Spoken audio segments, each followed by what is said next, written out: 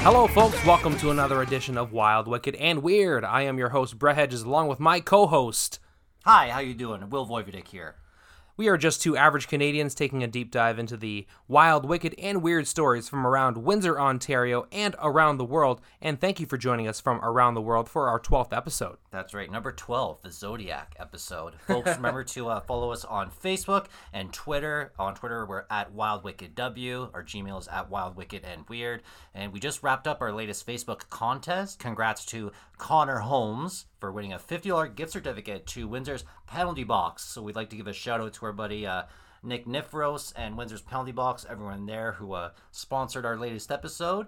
And Connor, you got some delights in your near future. So congrats, and thanks to everyone who participated. Thank you very much for all the shares, likes, and reviews. Are absolutely yes. To take a look at our Apple reviews. They are going up. Give us 5 stars on Apple. Please give us 5 stars on Apple Podcasts. It's our best way to climb the charts. We don't know how they figure it out, but more 5 stars equals more chicken delights for us. Exactly. So, the more 5 stars, the better for you. And to go along with some chicken delights, we've got some stories for you this week. And Willie, I've got a doozy for you. Are you ready for it?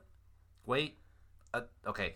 No, not yeah, ready. I'm exactly ready for it. I just had there. an idea. Yeah. Oh yeah. By the way, rest in peace, DMX.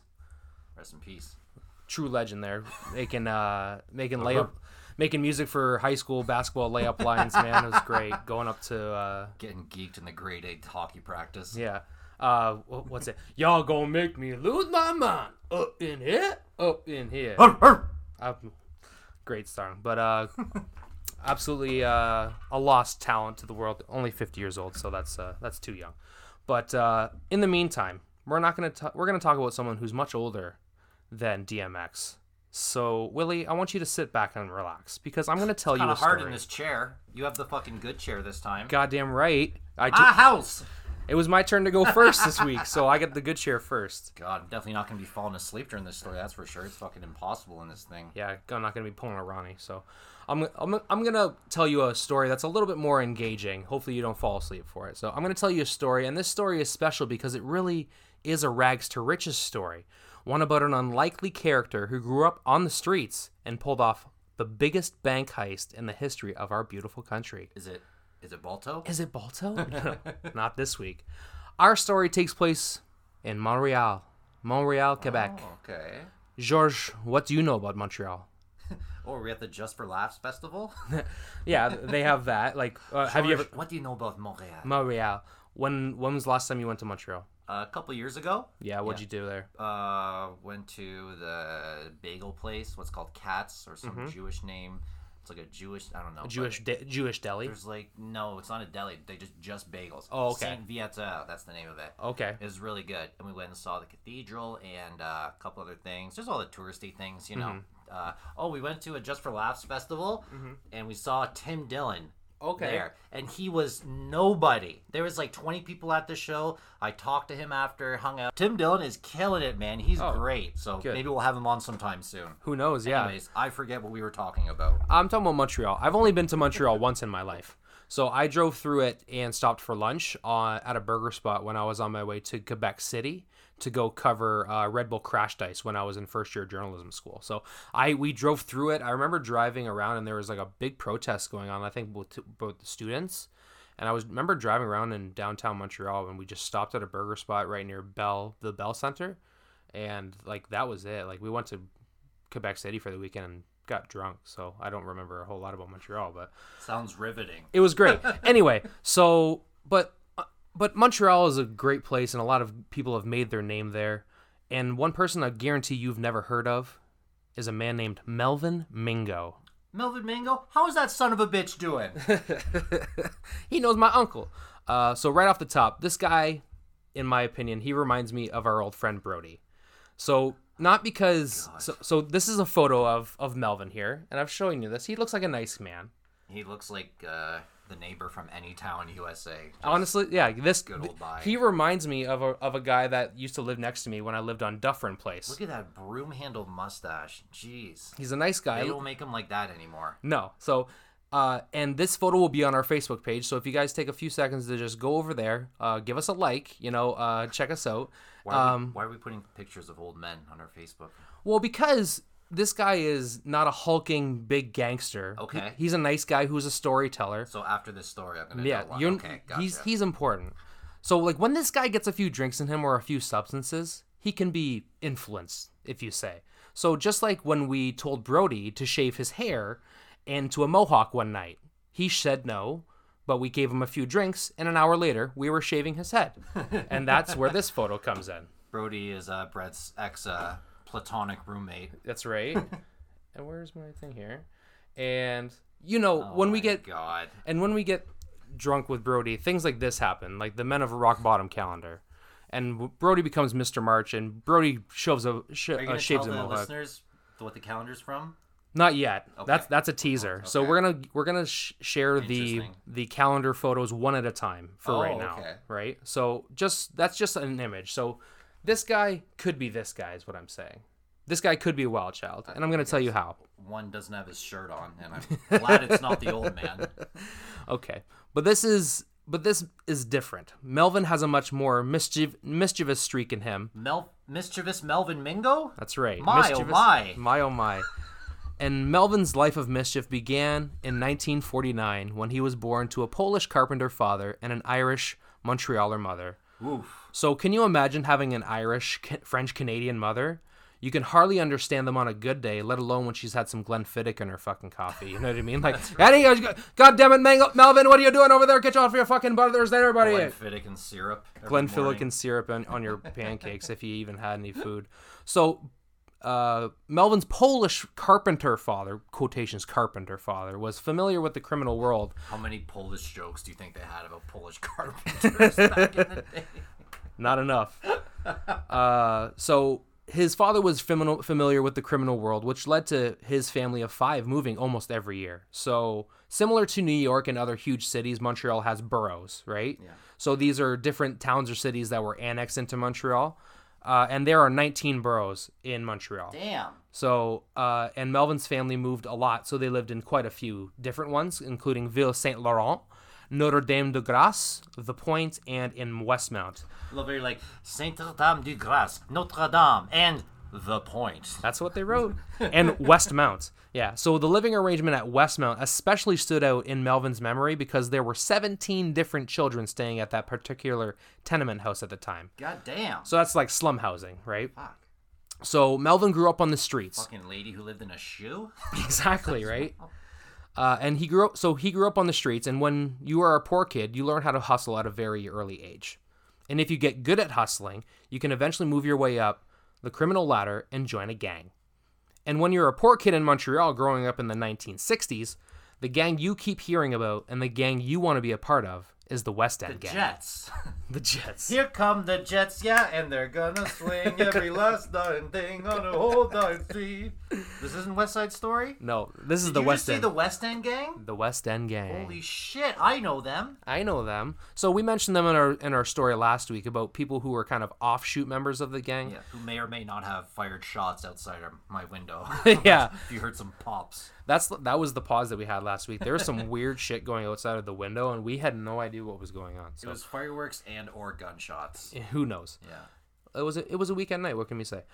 So Melvin is good at being a criminal, and he quickly becomes a member of the West End gang. So for people who don't know, the West End gang was Montreal's Irish mob, and they were huge in the 1960s, 70s, and 80s. So the Rizzuto clan, the Vito Rizzuto and these those guys. these are a little bit different. These So are they were different like families. what the Westies were to John Gotti in New York. 100%. The Irish thugs who worked for the Italians. And, Yep. Okay. Okay, Absolutely. I feel like I'm there. I've But- watched The Godfather. But like Montreal was different because the crime Instead of crime 5 syndicate. families, do they have There's 19 3. families? There was 4. There was 4 different things, but there was the Hells Angels, the Rizzutos, the Westies, and everything like that. So anyway, Bobby Pensacola and the Moriarty brothers. so the West End gang was famous for armed robbery, extortion, and especially truck hijackings. So this is like kind of similar to Goodfellas when they just steal a bunch of 18-wheelers and then sell the cartons of cigarettes out the back of their car after. Karen! Those were all the cigarettes we had! What are you doing? You could have hit him! Come on, Karen! I flushed it down the toilet. Oh, what are you doing? Karen! I gotta go on the street and worry about getting whacked. I gotta come home to this. So later on, the gang would move into drug trafficking, and Mingo would say that ruined everything and turned it into shit. So drugs always does. So kind of like Vito Corleone. I tell these kids, stick to truck hijacking. You can't go wrong. You can't go wrong. You gotta legitimately move merchandise. It can't be just smack. Come on. So just to show kind of his ring of fire, so to speak, some of Melvin's friends included a guy named Ted Bootsy Orban, who tried to dig a tunnel into a bank in 1967. Old Bootsy and his tunnels. Old Bootsy. That's Bootsy for you. That's right. Another famous friend was Dickie Lavoie, a hitman who could do 1,000 push-ups in one sitting. Wow. 1,000. How many can you do, Willie? More than me! On to the next question. I'm so blown away by the 1,000. I can't even. That's right. I can't even do a push-up until I process that. So not That's one true. is your answer. That's right. Maybe my boy Levante could do 1,000. I don't know. I'll ask him. Boy Levante a hitman for the Montreal Mob? He could be. Anyway, so commercial break. Brought to you by. So Melvin's closest friend in the mob was a guy named Davy Johnston, who became a good drinking buddy who would party with Melvin at nightclubs like the Windsor Hotel. Nice. I knew I was going to be able to bring this back to Windsor, motherfucker. The Windsor Hotel. That's right. Anyway, that was the only time that Windsor was mentioned in this story. So there you go. And then there was a friend named Machine Gun Molly, or Molly La Mitraille. Wow. She may have her own episode one day. So it was either girl. Yeah, Molly. Wow. Yeah. It was Monica, Molly, whatever. It was either I told Molly or Melvin's story today. So keep that in the back of your Machine mind. Gun Molly and Mischievous Mike Mingoy? Mischievous Melvin Mingo. Mischievous Melvin Mingo. Yeah. And Machine Gun Molly. Machine Gun Molly. So put that in the back of your hat one day. So this is Melvin's quote about growing up. Quote, "If you hang around with thieves, what will you be? An artist? A plumber? A pizza delivery guy?" End quote. So at age 19, when Melvin's a member of the West End gang, he gets pinched after he robs a TD Bank on St. Catherine Street in Montreal, and he shot a teller named Bruce Dawes in the stomach. Dawes survived, but Melvin had to spend 2 years in prison awaiting trial. But Melvin's patience would pay off after he was acquitted by a jury in 1970. Wow. So apparently the judge thought that it was appropriate to say after this that if the decision was up to him, Melvin would have been found guilty. Wow. So the judge was not happy. He had a good lawyer. And Melvin's a good storyteller, right? He was able to say that he had nothing to do with it, blah, blah, blah. Like, the story is one thing, but when you shoot someone... it wasn't me! And everyone sees it, that's a little different. This is before cameras and all that shit. Exactly right. You're exactly right. But he would continue to get arrested and paroled, or he would just get out of prison after a few years. And this happened so often that one time when he got out of prison, he was too proud to ask for money from his friends. So what would anyone do? What would you do if you were out of money? Go see fucking Andrew Dawes at TD Bank. I got some unfinished business with him. Is it Andrew Dawes? What was his name? Bruce Dawes. Bruce Dawes, yeah. They still call me Bruce. And they still call me Bruce. So Melvin rents out a restaurant on St. Paul Street and hosts a one-man variety show called the I Need Money Show. He hosts his own comedy show. Oh my god. At a restaurant, he sells tickets to a variety of Irish, Italian, and French mobsters in the city, and he sells out 2 shows at this restaurant. So he tears the house down, he roasts the mobsters, the whole thing. He says this was one of the best nights of his life. He had a great time. Oh my god.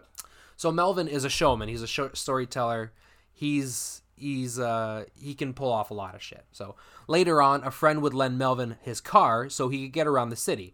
And what do you know? Melvin got pulled over. And it turns out the car had no registration. So quick thinking, Melvin slips a $100 bill next to his license to give it to the cop. And do you think it works? Hell no. Hell no.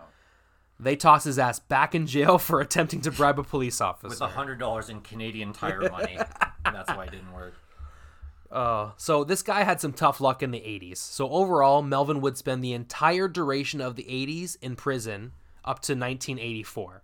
Right, so he was in jail all throughout 1980s until for armed robbery, stealing shit, being part of the West End gang, just getting pinched for a bunch of stuff, having to go away. Like he had to spend two years in jail just waiting trial just to get acquitted. That kind of, you don't get that time back, right? Yeah, well, that's so pre-trials for that. of course. So he's been in this gang for about 15 years right now, and he's going nowhere, right? And it's the year of 1984, and that's when our boy Melvin got some big ideas to go along with the big ass hair that women wore in the 1980s. So good Lord, by the way, holy shit, the amount of hairspray the women used back in the day was crazy. So can we just take a second to appreciate that? Holy shit, you guys could start fires. Anyway, and the paddings on the shoulders too. How did you guys live? Like, what were you doing, carrying boom boxes all day? Shit. Okay, so let's jump ahead to 1984. And now, with respect, me and Willie weren't born at that time, so we had to do some digging into the pulse of North America at the time. Not just Canada, but North America. And all I had to look at was that Prince Purple Rain dropped that year. Okay. So that's all I need to fucking know. Yeah. Prince was the goddamn man that year. Yeah. Prince and Cyndi Lauper basically were the shit in 1984. Oh, yeah. And this was the start of like when Wayne Gretzky had his dynasty going too, right? Yeah. So this is a good time in Canada, pop culture. Like this is good. Like Prince is fucking huge. Purple Rain just dropped. This is great. Morris Day. Because Prince is Canadian. Yeah, who cares? I'm just saying, like, it's a good time for music. Yeah. Morris Day and Jerome. Morris Day and the Time are fucking oh. Cocaine was literally known as vitamin C. Oh. Yeah, it was prescribed by doctors Wasn't still. bad for you. So let's go to I didn't get that reference. Sorry. I know you were trying to hit it home. You're like, Willie, you know what I'm talking about? No. I'm just like, no. It's okay. In Purple Rain, there's a band called Morris Day and the Time. The motherfucking Time. That's right. That's the only part I know. Oh, my jungle love. That's right. My jungle love. Oh. That's right. Think I'm gonna know you. $15, little man. Put that shit in my hand. If that money doesn't show, then you owe me. My jungle love. Hey. Oh. There you go. Okay. Fuck, thank God. I feel like I'm there. You're there, finally. Yep. All right, so it's the fall of 1984, and Melvin Mengo is sitting in a bar on Crescent Street in downtown Montreal. And he is sitting at a bar stool, and a couple of spots over, he hears this loudmouth banker trying to oppress a woman in his group by talking about how much money he handles working for Merrill Lynch Bank. You know, we've all been there. We worked in the bar industry. You've got that hotshot guy at the bar just fucking talking about how much money he makes or how great his life is, and you could just roll your eyes. ABC, Putul, and Pawn. That's right. We never had any Marilyn Lynch. That's right. I guess so. But you know what I mean? Like, you could just roll your eyes and you just mind your own business, whatever. This guy's talking shit. But Melvin pays attention, and he picks up a small detail that intrigues him a lot. He hears this guy say that the bank transports millions of dollars worth of securities up and down the elevators from the main floor of the office building. So securities, Willie, are tradable assets such as banknotes, bonds, stocks, etc. You know, like grown-up shit, like things that we don't know about. We're podcasters. We don't know about stocks and bonds. So if anyone wants to help us, please, wildwickedandweird@gmail.com. Give us some insight about investing. Give us some Dogecoin. Yeah. So Melvin gets an idea, and he starts scoping out the Merrill Lynch Canada Ltd. On Dorchester Boulevard in Montreal. And for a month, Melvin would go to the Queen Elizabeth Hotel across from Place Ville-Marie and sit at a bus stop. And he would wear disguises so as to not arouse suspicion. He would dress as a bank courier sometimes. Other times he would dress up with a briefcase walking around just so he could blend in, sit at this bus stop for 30 minutes every day and watch the people and see what patterns he could find, right? So here's what Melvin figures out. The office tower has 8 elevators, but only one of them goes to the basement. Melvin also finds out that the bank couriers from Merrill Lynch don't wear guns when they go up and down the elevators. And he notices that a particular pair of couriers from Merrill Lynch are really lazy when it comes to walking, so much so that they take the same elevator each day because it is the shortest walking distance. So he also, and the last thing is that he notes that a security guard stationed between the elevators and the front door is easily distracted by women with cleavage. The oldest trick in the book. Just the old cleavage girl. Anyway, also during this period of time, he makes contact with someone. As if any of the other guards weren't distracted. Yeah, exactly. like you're sitting at you're sitting at as a security guard all day. Anything that goes on is going to catch your attention, right? And so also during this time, he makes a contact with someone inside the building, inside the office building, who works for Merrill Lynch and has knowledge of when large amounts of securities are being moved from the bank. And he tells Melvin that up to $100 million of securities is transported at certain times on certain days, right? So his ears perk up. He's doing a lot of work. So to recap, right? He has an inside man.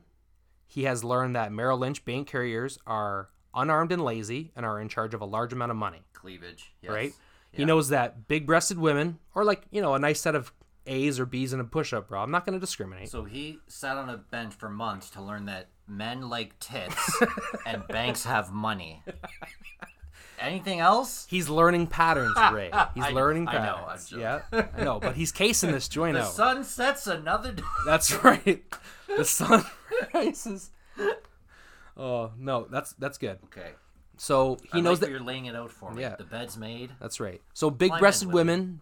He knows that big-breasted women distract the security guard, and he knows that the elevator that those dummy guards use every time because they're lazy, and it's the shortest distance. This also happens to be the only elevator that goes down to the basement. Okay. So these guys are setting him up for something. And so when he's thinking about this, when he's talking about setting up this plan, he talks about when he was growing up amongst criminals, like everyone was talking about like flipping drugs or stealing a car or doing everything. Like he always thought about like pulling off a big heist, like pulling off like a dream. Big dirty. The big dirty, the big fucking job. The one you ride off into the wind with, never to be heard from again. Because it never works out like that. No one ever gets. So Melvin starts to hatch a plan. But this is a different type of robbery because you just can't wear masks. Like you're walking into an office building, right? It's not like today where everyone's wearing masks and it's normal. You have to blend in. You have to be chill and you have to be inconspicuous with a gun because no one else has a gun amongst the couriers, right? In this bang. If you have a gun on you, people are going to be suspicious. So Melvin recruits a group of people to help him. So this makes me think of this is going to be like a Quebecois version of like Inside Man with Clive Owen, or like a French-Canadian version of Ocean's 11. But Melvin says that in an interview that those movies are way more complicated and intricate than anyone could ever fucking pull off. Like, it's fun to watch, but there are way too many moving parts that could go wrong. Like, right? 3 people can keep a secret if 2 are dead. That's 100%. You understand what I'm talking about. But, so Melvin talks with his informant at Merrill Lynch about when this operation should go down, and they pick a date. Quote, "It was such a beautiful score," Melvin said. "It was like everyone's dream. The big last one." So Melvin quietly forms his team, and on December 21st, 1984, the heist is on. Melvin rolls up in a station wagon and parks his car on University Street. The rest of his crew arrived separately. Melvin was dressed as a courier and brought a dolly with him as he entered the office building, but the difference between him and other couriers is that he was packing some heat. He's got a silver semi-automatic pistol on his waist. So one member of his team was a woman with obvious cleavage, and her only job was to distract the guard between the front door and the elevator. Nice. So step 1, check fucking mate right there. You're good. Step 1 and 2. You're good. So good job, Francis, whatever your name is. So good job, nameless woman with boobs. So there's no other woman in the story, right? It's just the one who shows her tits. That's it. Maybe later, but does she have a name? So they have a name later, yes. So the 2 unsuspecting Merrill Lynch guards are Michael and Frank. So Michael is 24. Oh, they sound lazy. Yeah. So Michael is 24 and Frank is 65. So whenever these 2 deposit bank securities, they use the same elevator, and I'm gonna call them Frankie and Mike. Call them elevator enthusiasts. That's right. So Frankie, I can just imagine how fucking lazy these guys are, because Mike is the rookie, is the young guy, and just Frankie is the one calling all the shots and just telling him whatever. And he's not teaching him how to be a good security guard. He's just teaching him how to be a lazy fuck like him. Teaching him where the closest elevators are. Hey, Frankie and Mike, you're fucking the dog, and I'm watching you. This one takes 5 minutes to open, but these doors, they take only 3, Frankie. That's what we calls ass time. Anyway. Now we get to go look at those tits over there. Oh, look at that cleavage, I tell you. Oh. All right. So the plan... But, that's how simple these guys are, right? So the plan is for the inside man to page Melvin when Frank and Mike left the office with the securities to go down to the bank, right? So when Melvin's pager goes off, his brother, who is a big muscle guy, so the plan is for when the pager goes off, Melvin and his brother, who is a big muscly guy, would intercept Frankie and Mike on the elevator, hold them at gunpoint, take them all the way down the basement, tie them up, and lock them in a washroom. Then they would ride up the elevator with securities, walk out the elevator, and out the front door with none the wiser. So Melvin and his brother wait for his pager to go off. Like, this is 1984. You're using pagers, right? They're waiting for the party to get started, and all right, it's go time. They get the buzz. Melvin and his brother enter an elevator at the correct time, but Frankie and Mike aren't there. So they start panicking, like, what the fuck? Like, what are we going to do? So they stay on the elevator. They go all the way up to the 24th floor, go all the way back down. Frankie and Mike don't come on. People come and go, but not Frankie and Mike. So they're thinking, like, oh my God, did something up? Like, are we going to have to abort the plan? And all of a sudden, ding! Who walks in? Frankie and Mike with a bunch of securities from a bank, and they're about to transport it, right? So Frankie and Mike walk in, and Melvin... So what happened? Where were they then? So what had happened? Good, thank you. So what the delay was... You noticed that thing. So the delay was that another bank, a Brinks bank, had a priority over Frankie and Mike's company. Okay. So they bumped Frankie and Mike, and they just pushed them back in the line 10 minutes. Okay. So Melvin and his accomplice just had to wait 10 minutes on the elevator. But if someone recognizes them as not being there, then they're screwed, right? So they had to blend in. They had to play it cool. And when they finally come onto the elevator, Melvin smiles. He goes, come on in, boys. There's plenty of room. And some great cleavage downstairs. You're going to love it. That's right. She's wicked hot. That's Montreal, Boston accent. That's right. Montreal, Irish, French, Irish, Polish accent. Like, you can't go wrong, because how do you know how this guy's going to sound, right? So once the doors close, Melvin pounces. He sticks his gun in the back of the one guard's back and says calmly, you're just going to follow me and that person up front. Pick the wrong elevator, fat boy. Just keep your eyes down. That's right. He flashed them the chrome of the gun. He told both of them that he would shoot them if he needed to, and that he would be taking the securities and leaving them in the basement. And if they cooperated, they were going to live, right? So on their way down to the basement, people are coming and going out of the elevator because it's a busy office building. He's got a gun, but he's being inconspicuous, right? Yeah. He's holding it on his back. And all of a sudden, a fucking mailman comes on, and he recognizes Frankie and Mike, and he starts talking to them in French, blah, blah, blah. And then Melvin tenses up, thinking, he's like, oh my God, am I going to have to kill this guy? Like, am I going to have to commit murder to make this money? Do they know French? They know French, yeah. Melvin is French. Everyone in this story knows French as well. So Melvin said, quote, I thought to myself, I hope you get off soon, buddy, because if you don't, you're going to have a bad weekend. Yeah. So, end quote. Finally, the mailman gets off the elevator, and they go on down to the basement. Melvin and his brother tie up Frankie and Mike to a urinal in the bathroom and tell them that someone's watching them in the dark. So even if they scream, like, don't scream or else we're going to kill you, that kind of thing, right? So 15 minutes later, a janitor found poor Frankie and Mike locked up in the bathroom in a maintenance closet, but Melvin and his team were long fucking gone. 3 of them left in separate cars and 1 left on public transit. And within 30 minutes of leaving the building, they were all at their stash house counting up what they had stolen. Wow. So what do you think they made off with? 2 million? More. Wow. 4 million? More. 5 million? 10 million? Times 10. 100 million? More, lower. $68 million US worth of bearer bonds. These guys didn't have any guns. Oh, it's bonds. Okay, bonds. They're not going to get rid of that shit. Bonds. Right? These are worth of bearer bonds, which could be cashed in without proof of ownership. Yeah. So this is okay. So for those of you who care, it was $40.8 million in negotiable securities and $28.1 million in non-negotiable items. So if there's any financiers out there, so do you want to know some of the people who he stole from? So these are like people's like bonds, right? So fun fact, one of the bonds belonged to an Olympic speed skating hero named Gaëtan Boucher, a 4-time Olympic medalist who came back from breaking his ankle in 1983 to be Canada's flag bearer at the opening ceremonies for the 1984 Winter Olympics in Sarajevo, which is in former Yugoslavia. Serbia, right? Serbia now, Bosnia and Herzegovina. Yeah. He would later win 2 gold medals in the 1,000 and 1,500 meter and bronze in the 500 meter. Boucher was so amazing at the Olympics that he was awarded the Lou Marsh Trophy as Canada's Outstanding Male Athlete of the Year in 1984. These are the fucking people he stole from. So this is high profile shit. Yeah. Like, this is really big shit. Well, I guess those the people. It's not like mom and pop who put their money in a 401k or something. No, exactly. These are rich people putting their money in bonds to, I'm guessing, use some sort of tax loophole or something like that. Or 100%.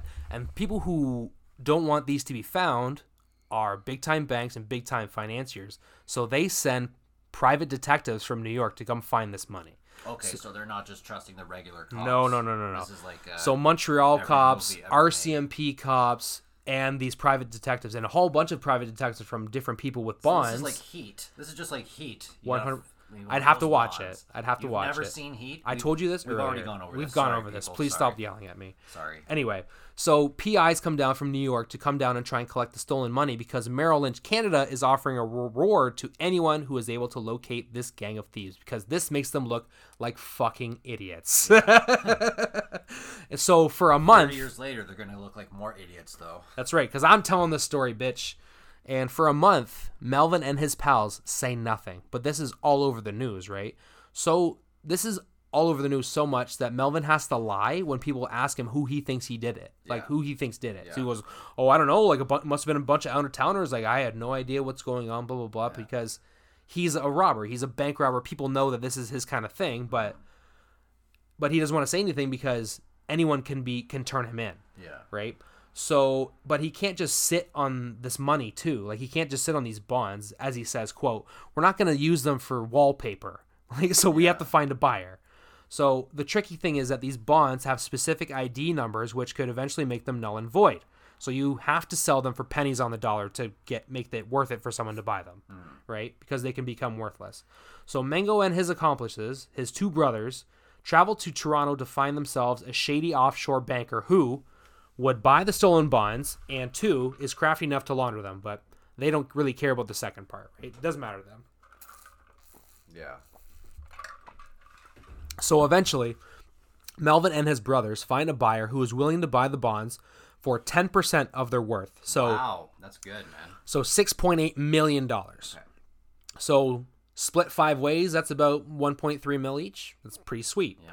So 40 days after robbing Merrill Lynch of $68 million in bonds, Melvin fit all of the bonds into 2 cheap suitcases. He said he spent like $100 on these suitcases.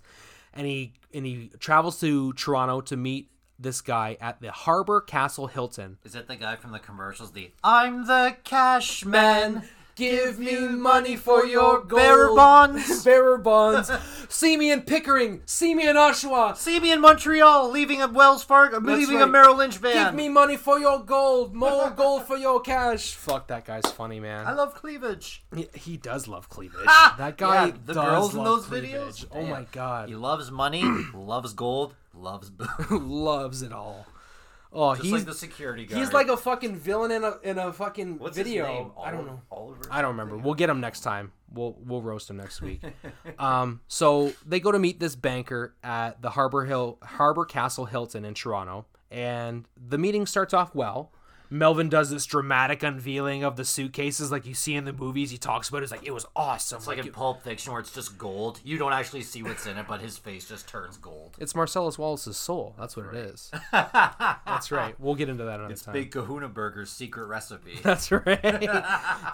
So, like, the meeting starts off well. Like I said, like, Melvin does the grand unveiling of the suitcases, and the buyer looks impressed, but he goes, there has been a change of plans. I need more time to get my money together. We have to schedule another meeting. And I'm making him French just because. Oh, I thought that was a stereotypical, like, Middle Eastern... Oh, fuck. What was... I don't know. Anyway. You sounded like Jafar. Okay. There's been a change of plans with the bonds. All right. So the buyer looks impressed, but he says there's been a change of plans and he needs more time to get the money together and that they need to schedule another meeting. So this is a bit of a red flag to Melvin, but he trusts his gut and he really needs the fucking money. So he has no other option and he agrees to another meeting. So 12 days later, Melvin is back in Montreal, but he's sitting in a car outside of a train station ready to go to Toronto to meet this banker, right? They've set up a meeting at the same hotel, same thing. He's got his brother in the car and everyone else is meeting him in Toronto. So I think that the plan was that they were all going to meet in Toronto, get their money and split. Okay. Whoever was in the robbery. All right. So Melvin's brother Bobby's in the car, and Melvin is anxious because this is the big dirty, right? He's trying to make some money. So he decides to smoke a joint in the car to calm his nerves down before he gets on the train. So Melvin's smoking a joint. He sees a bellhop go by. It's a busy suburb in Montreal, whatever. People are walking by. Melvin hits the joint again. He sees the same bellhop go by his car, and before you know it, someone screams, "Get out of the car!" So police tactical officers with machine guns run up on Melvin and Bobby, and they force the two brothers to lay in the dirty snow and slush in February in fucking Montreal. Just nasty weather. So you're like, you just committed one of the biggest heists ever. You're about to meet a sketchy offshore banker for a big deal. Something's not right. So you decide to smoke a joint to calm your nerves? I thought you were going to like that. Oh my God, that's the last thing I would ever want to do. I know, right? So, and his brother Bobby says, "Mel, what's going on?" And Mel, ever the comedian, says to his brother, he says, "I don't know, maybe parking tickets." Wow. So, okay. So, like I said, so the police searched the car, but there was nothing to be found, right? But Melvin's brothers Robert, Nelson, and Miles were charged with possession. With what? I'm not sure, right? I don't know if they had documents. I don't know if they had weed. I don't know if they had guns. They got pulled in for something, right? And they get questioned for the robbery. Two women, Colleen Delaney and Frances Greeley, were also arrested, but they were released without charge. So one of them... How do their cleavages look? You know what? If we had looked at their side-by-side mugs, right? But that's where one of the accomplices was female. Oh, man. All right. So they pinched Melvin's brothers, right? And they put the squeeze on them, and they all plead guilty, and they were sentenced to 9 years in prison. But the authorities want Melvin bad, and he's not giving himself up. He's not admitting to anything. They want to pin all the armed robbery charges on Melvin, but he fights it off, and he goes to trial. He does not testify in his own defense, and was found guilty. Okay. But because of his lawyer and his pleading and his mitigating factor during the sentencing, he only gets 9 years as well. Okay. So his brothers got pinched and pled guilty. They got 9 years. He goes to trial, does the whole shebang, goes to sentencing, and he only gets 9 years for the armed robbery charges. Okay. So his brothers got charged with much lesser shit, but they got the same amount of time. Okay. So at this time, Mingo blames cocaine for encouraging his lifestyle of crime, but said he felt grateful to only get a 9-year prison sentence for robbery and forcible confinement instead of the $1.25 million he would have got from the deal. So he says, quote, "There could have been a big party and I could have blown it in 2 years, so I say thank you."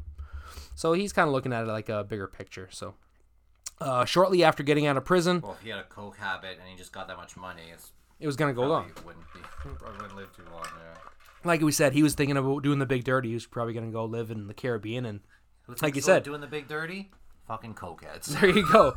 Like you said, he could have been gone in 2 years. So he gets out of prison. Shortly afterward, he meets a woman named Susie. And he told her the truth when he said that he was a changed man because he gave up drinking, he gave up cocaine, and he gave up a life of crime. And he credits Susie with saving his life as well as enriching it. I said it was a banker, a bank robber. Sometimes I stutter. Sometimes I stutter, baby. So they said that they fell in love at their first date, and they were married for over 30 years at the time of the last article I read. They're retired, and they live in an RV and travel the country year-round. So he's been retired since 84. Exactly. So it says that he married Susie in 1989, and he was in prison in 1985, so he might have spent 5 years in jail out of his 9. Simple math would say he didn't serve very much of his 9-year sentence. Well, I mean, right? The rule of thumb is 30%, 1/3, 2/3. Sentence. So, yeah. Canada. So, in conclusion, Melvin Mingo is credited with the largest bank heist in Canadian history at $68 million. And with the advent of online money transfers, it's safe to say that Melvin's record will never be broken. Yeah, there's no more cash. Nope. Bonds. But to this day, $5.75 million of that $68 million has never been recovered. So what does Melvin say to reporters when he's asked about the whereabouts of the remaining cash? He says, "That's a story for another time, but I definitely didn't use it to buy a brand new RV. That's for sure." Does he have an RV? The end. You can't leave me on that. I told you him and his wife travel around the country in RVs. Oh. Remember the thing I said one paragraph ago? Okay. Okay. Folks, if you at home remembered that, good on you. I'm sorry. So him and his wife go around after they got married. They go around in these RVs, and so they said, "Okay, where's the money?" He goes, "That's a story for another time." But I didn't spend any of that money on this RV. Wow. I feel like they would have got him for that though, unless he's really good at hiding the paper trail. Who knows? And that's the story of the mischievous life of Melvin Mingo. And that's a wild, wicked, and weird story if I ever heard one. So it's good. Fun stuff. Yeah. The sources of this story this week were an article by Peter Edwards of the Toronto Star and an article on Coolopolis. Plus, I used their photo of Melvin for some cover art. So they were the ones that had all the really good details about his life, and they deserve a lot of credit today. So That's my story, and I'm sticking to it. So hope you enjoyed Melvin Mingo. That's crazy, man. That's sick. Take a little break. Absolutely. Brought to you by Windsor's Penalty Box Restaurant. Wild, Wicked, and Weird is brought to you by Windsor's Penalty Box Restaurant, home of the original Chicken Delight. Located at 2151 Walker Road at the corner of Tecumseh in the heart of our community. Call Windsor's Penalty Box today at 519-253-3310. They're open from 10:30 to 8 p.m. Monday through Saturday for a delightful and affordable dining experience. That's 519-253-3310. Windsor's Penalty Box Restaurant, home of the original Chicken Delight.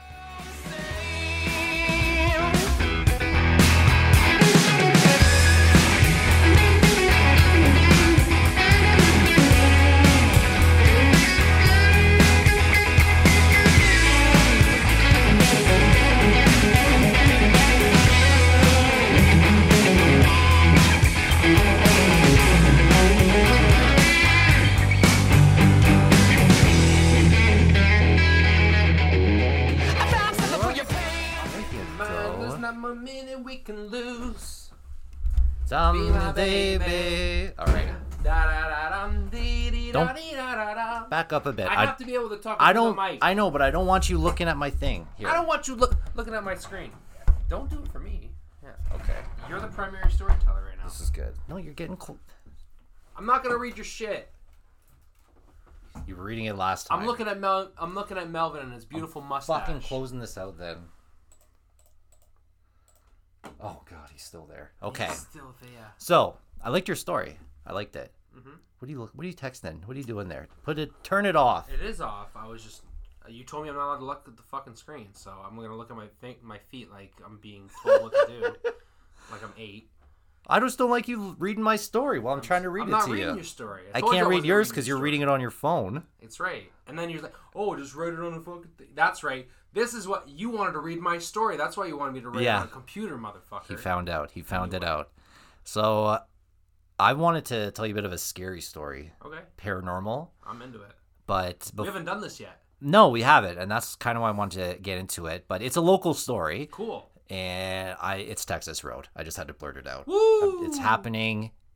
It's happening. Texas Road. I haven't been to Texas Road in a long time. Before I tell you about Texas Road, I want to tell you about a little paranormal experience that I've been having here at home. Yes. I send you some snaps. I don't know if you know, there's something has been leaving little morsels of food. Sometimes it's on my doorstep. It's like it'll be on the railing on my porch. Sometimes it's even like placed ever so tenderly on my doorknob handle. Yes. It's like a piece of cornbread, some form of gluten. Yes. Like a muffin. And it's even been on like your car windows. It was too. on my fucking car window one. This person knows which car is mine because it's been in my car before. It's a little piece of food. It's been happening for years. I think it's either a cat or a little. It could be, I don't know, a squirrel. It could. I thought about that because like the one cat sees me all the time. Butters. Yes. Butters loves me. Which is also Brody's nickname. Yeah, the guy that we're talking about. Yeah. Oh, and it's a little blonde, timid cat too, just like Butters. Do you remember just having Brody just slave in the dish pit, just under mountains and mountains of dishes? And he'd be like, oh my God, guys, I can finally see the dish pit. Brett was talking about our calendar, the Rock Bottom calendar in his previous episode. What that comes from is the place we used to work at, the Bar and Grill. One year for like a fundraiser, we made a calendar of all the guys who worked in the kitchen. And I think one guy worked out front, but like we took our shirts off and like did different scenes from movies. And Butters, this little blonde dishwasher that worked in the dish pit and cooked with us back there. This funny little kid. Great guy. My former roommate. Was it a shot from Sons of Anarchy? Was that the theme? He had a T-shirt that when he worked at KFC that Yeah. said, "I took down the double down." No, I took the double down, or I took down the double down. Yes, I and just he said always that. wore this shirt. You did, Yes. sorry. And I would make jokes about if it was a nuclear holocaust and future archaeologists are dusting off some dust off this skeletal remain, they'll just see that T-shirt that just says, I took down the double down. Yes. They'll just see those words double down. So we took his shirt off and cut a mohawk into his hair, and we put a fake tattoo on his back that said, I took down the double down. Yes. And it's Brett's melding the words to make sure I say the right. No, but the thing is, though, it was boudoir shoe. We did it in black and white, and it's very sensual. He's looking over his right shoulder. Yes. And you're gonna see this photo if you go to our social media pages, and it's fucking hilarious. We have and to that's post just it now. One piece of the calendar, and that's gonna be a continuing theme for the podcast. So. Oh my god. So thanks, Brody. We love you, buddy. Okay, so Texas Road. Okay, I'm there. I've driven on it many times. Have you been there when you're gone to the cemetery and messed around and stuff? I've never been to the cemetery because the people that went with me didn't make it to the cemetery. They're like, no, let's get out of here. Oh god. There's different levels of things. You could get to a certain part or turn back, and we never made it all the way to the cemetery. So for those of you who don't know, Texas Road is an 11-kilometer stretch of county road. Who are you texting? I'm not texting anyone, Willie. Read your story. I know bitch. you weren't.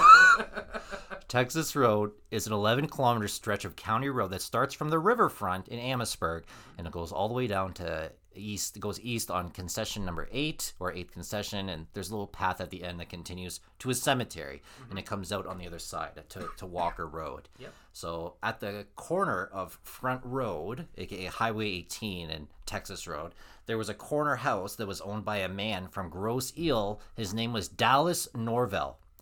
He moved there from America, from Grosse Ile, and he was a contributor to the Detroit Free Press, and his pen name was Texas. Okay. And because he lived on there, they eventually named the road after him, Texas Road. Okay. His first name was Dallas, though, because Dallas. I thought they were naming it after his name. Could you imagine if they named after a guy who was named Dallas, Texas? Yes. That's the most badass thing ever. Yeah. And it's So, interesting because his nickname was Texas. his pen name, he would Okay, write yeah, articles yeah, in the yeah. Detroit Free Okay. Press. So- And it's interesting because he had a dumb-witted brother who lived on the street over named Alamo, and that's what Alma wrote. He was too dumb to write it. And the name was I'm just kidding. That's totally... I have no idea what Alma Road comes from. Oh my god, that's fucking. Oh, you fucking got me too. So- Because I went to school in this town, so I didn't grow up. I went to school with Dallas Norvell. I grew up. I went to school in Amherstburg in high school, but I didn't grow up there, so I don't know these small stories. So this is new to me. So the stretch of road from the river to Second Concession, that part of it, it became very populated with Italian immigrants who had come to Anderton Township, not Amherstburg. It was called Anderton back then. Yep. They had come to work at the Amherstburg Stone Quarry. And I thought that was really cool because on this little corner of Front Road in Texas, we got British soldiers, we got Native Americans, we got an American who's named Dallas, and his nickname is Texas. And in true Essex County fashion, we got Italians. That's right. So I can just imagine, because this place is haunted, I could just imagine you have a string of houses just like, oh, hey, come here, you fucking ghost. My fucking my brother Johnny gets back from the quarry. Yous guys are gonna wish yous never died in the first place. Hey, you fuck. Smack you upside his fucking head. Just waving a rolling pin.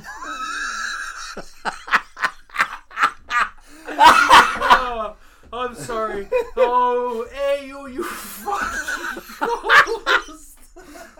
So... Okay. This whole area, there's been paranormal sightings from colonial times.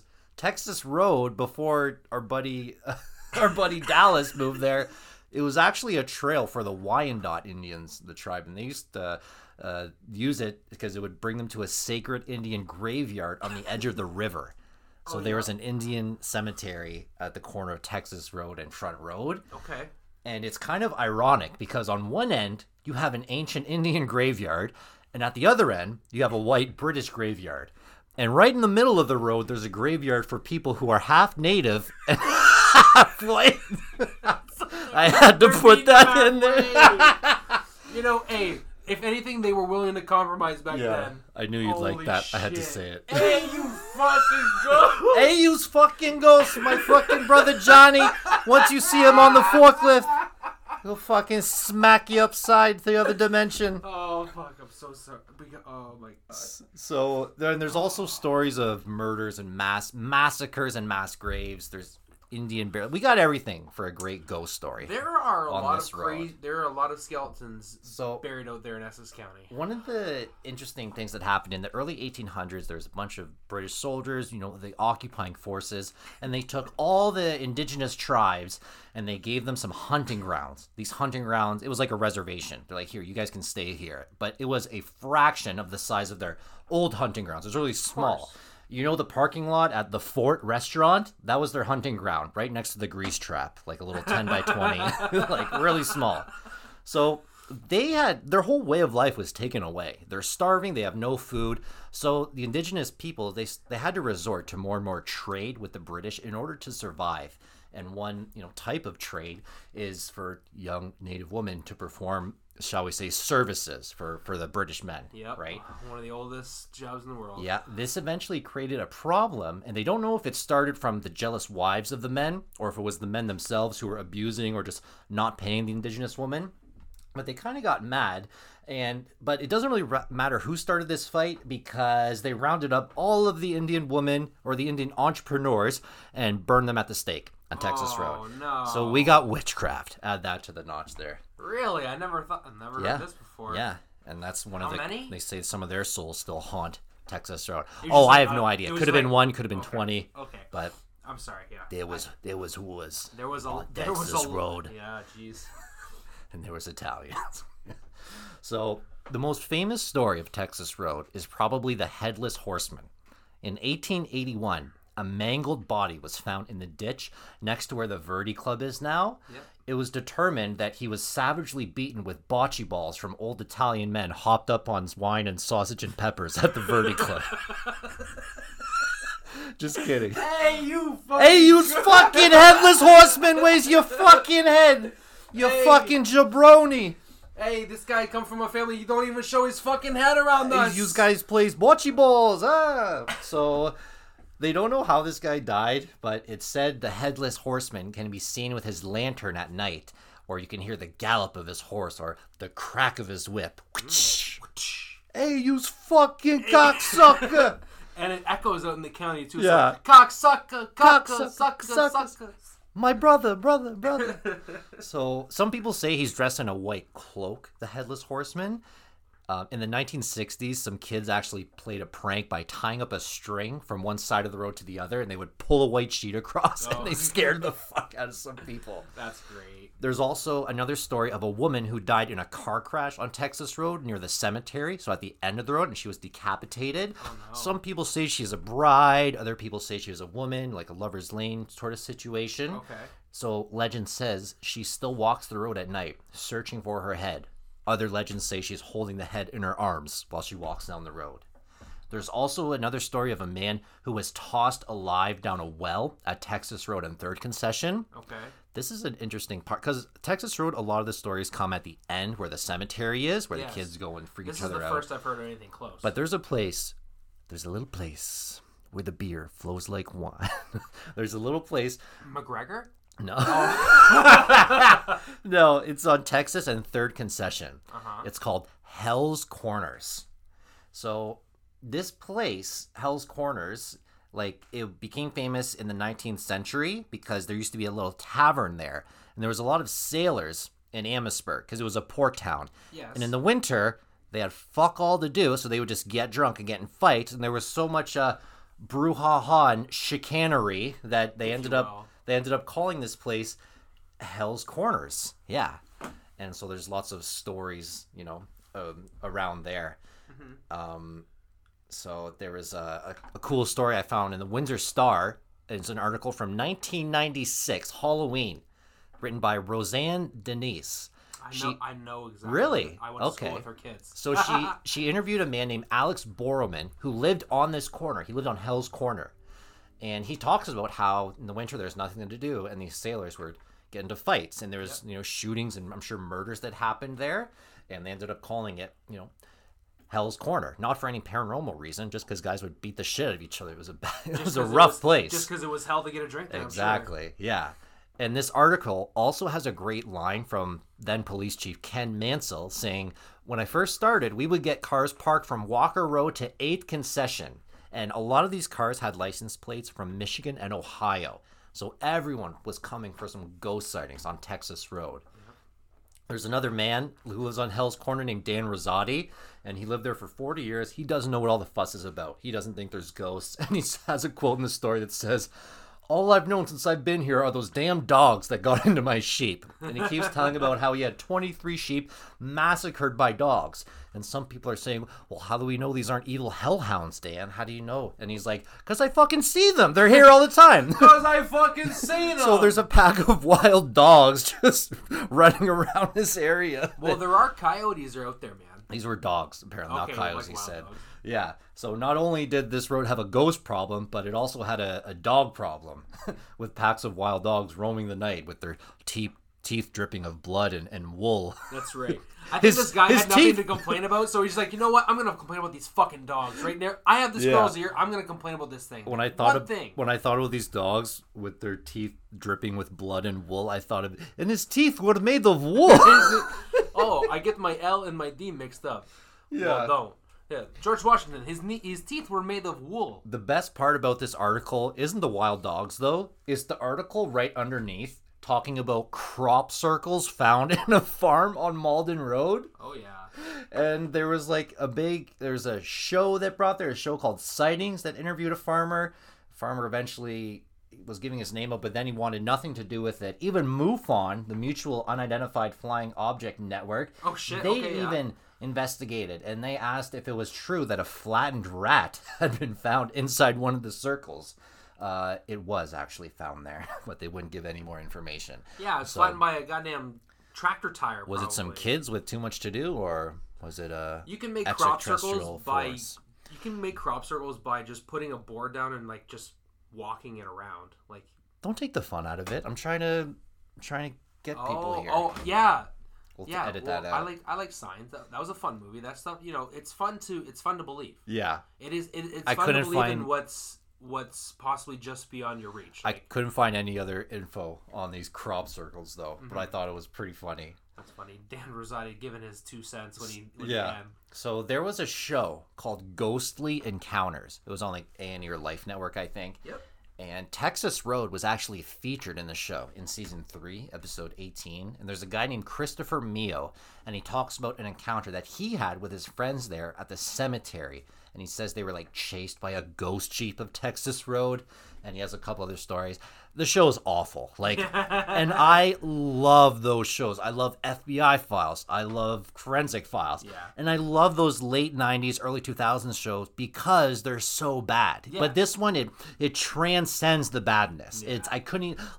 I was interested in this topic. I couldn't even finish it. That's how bad and pointless this thing was.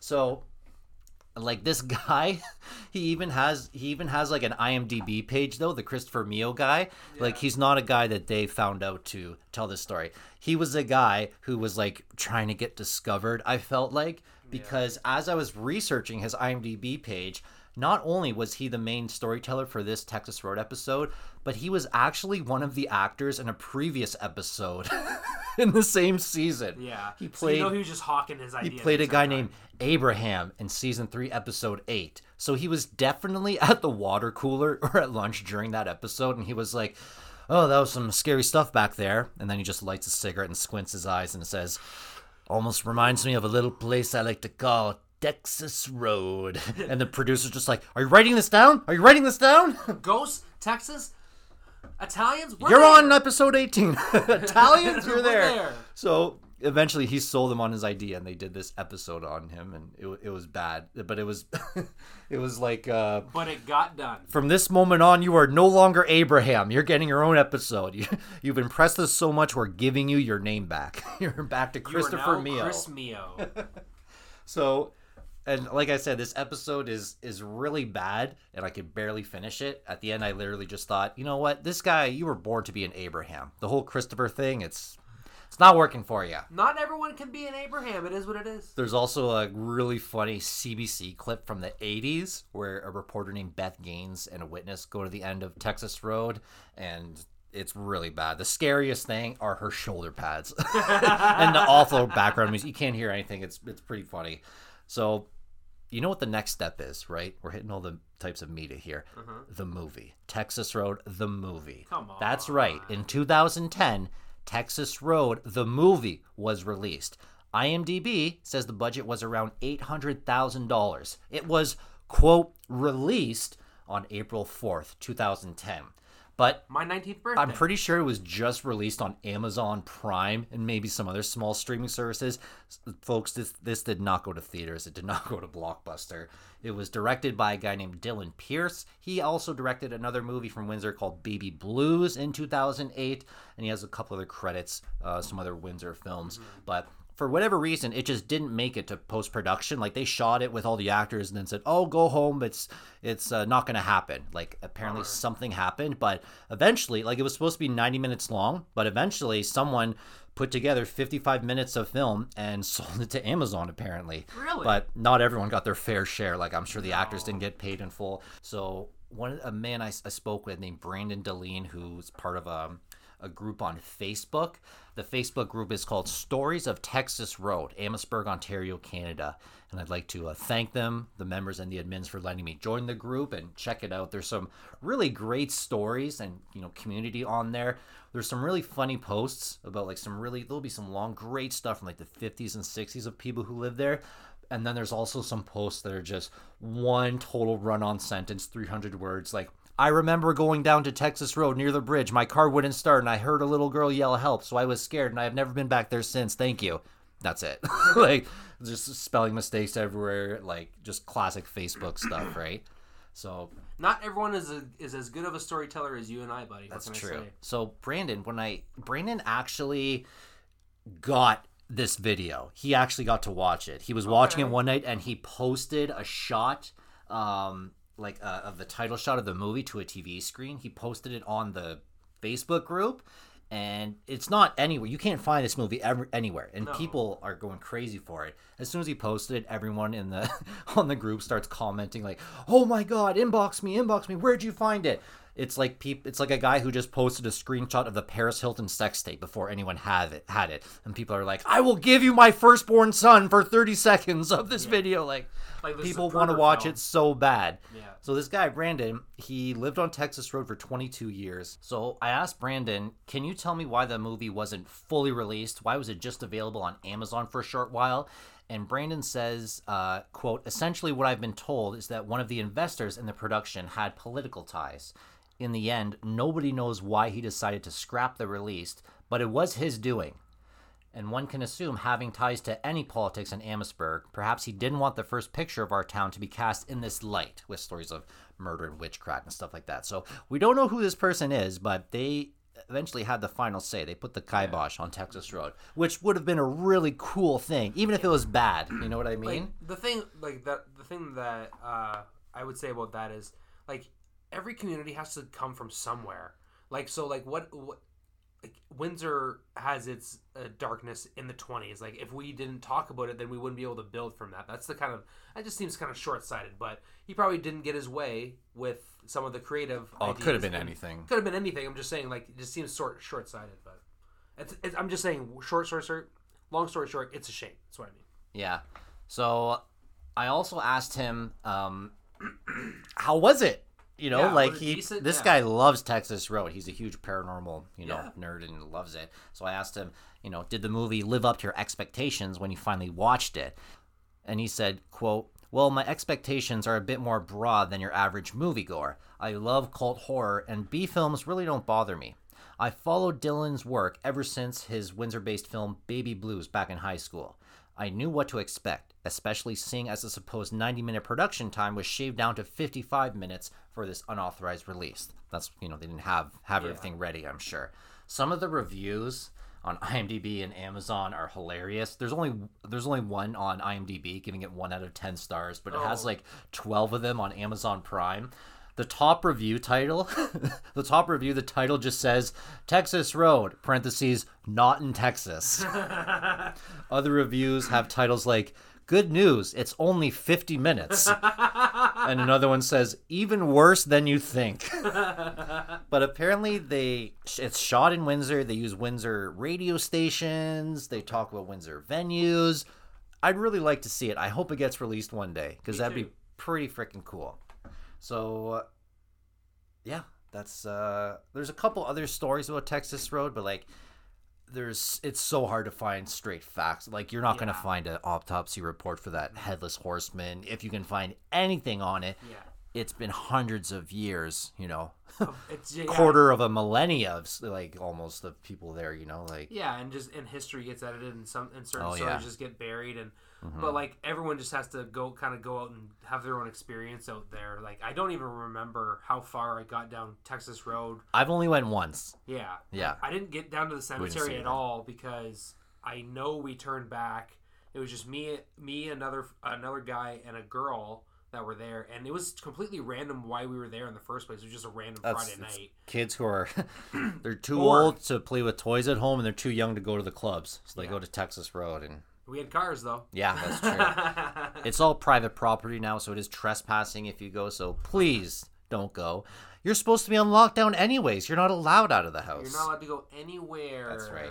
Yeah. So that's cool, man. Yeah. I went to high school in Amherstburg, and I didn't know any of those stories. I had known that there was some shady shit that happened down on Texas Road, but I didn't know any of those specific stories. So that was a lot of fun. That's right. Yeah. Do you have anything else you'd like to add?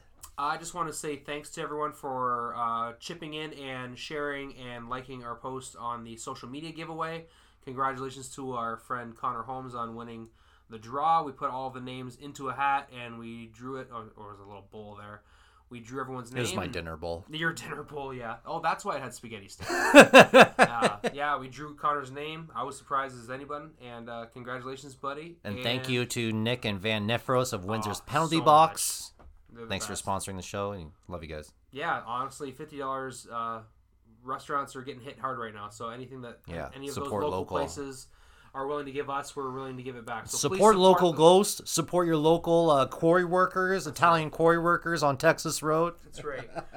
And make sure you give Windsor's Penalty Box a call at 519-253-3310. Is there anything else, brother? Hey, you stupid fucking ghost! I was trying to sleep in here.